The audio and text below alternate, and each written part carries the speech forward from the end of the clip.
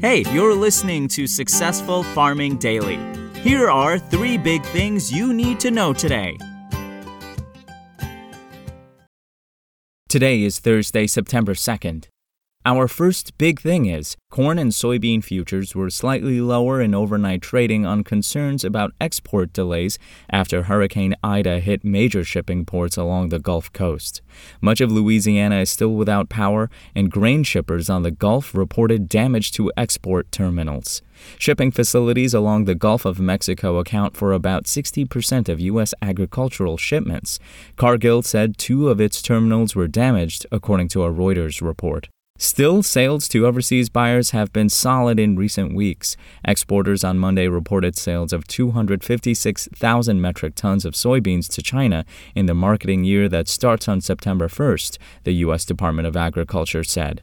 Accumulated exports of corn since the start of the marketing year on September 1st now stand at 66.2 million metric tons, up 57% from the same time frame a year earlier, the USDA said. Soybean shipments since the beginning of September are at almost 60 million metric tons, up 40% year over year. The USDA will release its weekly export sales report this morning. If export facilities are shuttered for some time for repairs, however, that could cause overseas buyers to look elsewhere for agricultural products. Corn futures for December delivery lost 1 3/4 cents to $5.21 a bushel overnight on the Chicago Board of Trade. Soybean futures for November delivery fell 1 1/2 cents to $12.76 1/4 cents a bushel. Soy meal lost $1.10 to $342.40 a short ton, while soy oil gained 0.04 of a cent to 57.98 cents a pound. Wheat futures for September delivery added 1/4 cent to $7.14 1/2 a bushel, while Kansas City futures rose 1 1/2 cents to $7.05 1/2 a bushel. Next up, ethanol output plunged to the lowest level in 6 months, and stockpiles decreased in the 7 days that ended on August 27th, according to the Energy Information Administration. Production of the biofuel declined to an average of 905,000 barrels a day last week, the EIA said in a report.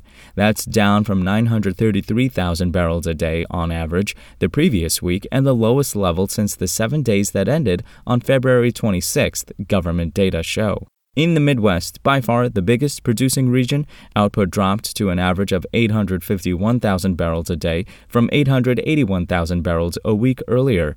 That's also the lowest level since late February, the EIA said. West Coast production fell to an average of 7,000 barrels a day from 8,000 the previous week.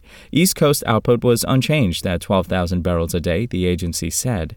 Gulf Coast production rose week to week to 25,000 barrels a day on average from 23,000 barrels the previous week, and Rocky Mountain output increased to 9,000 barrels a day from 8,000 barrels. Ethanol stockpiles, meanwhile, dropped to 21.11 million barrels in the week through August 27th. That's down from 21.223 million a week earlier and the lowest level since the 7 days that ended on June 11th, the EIA said in its report.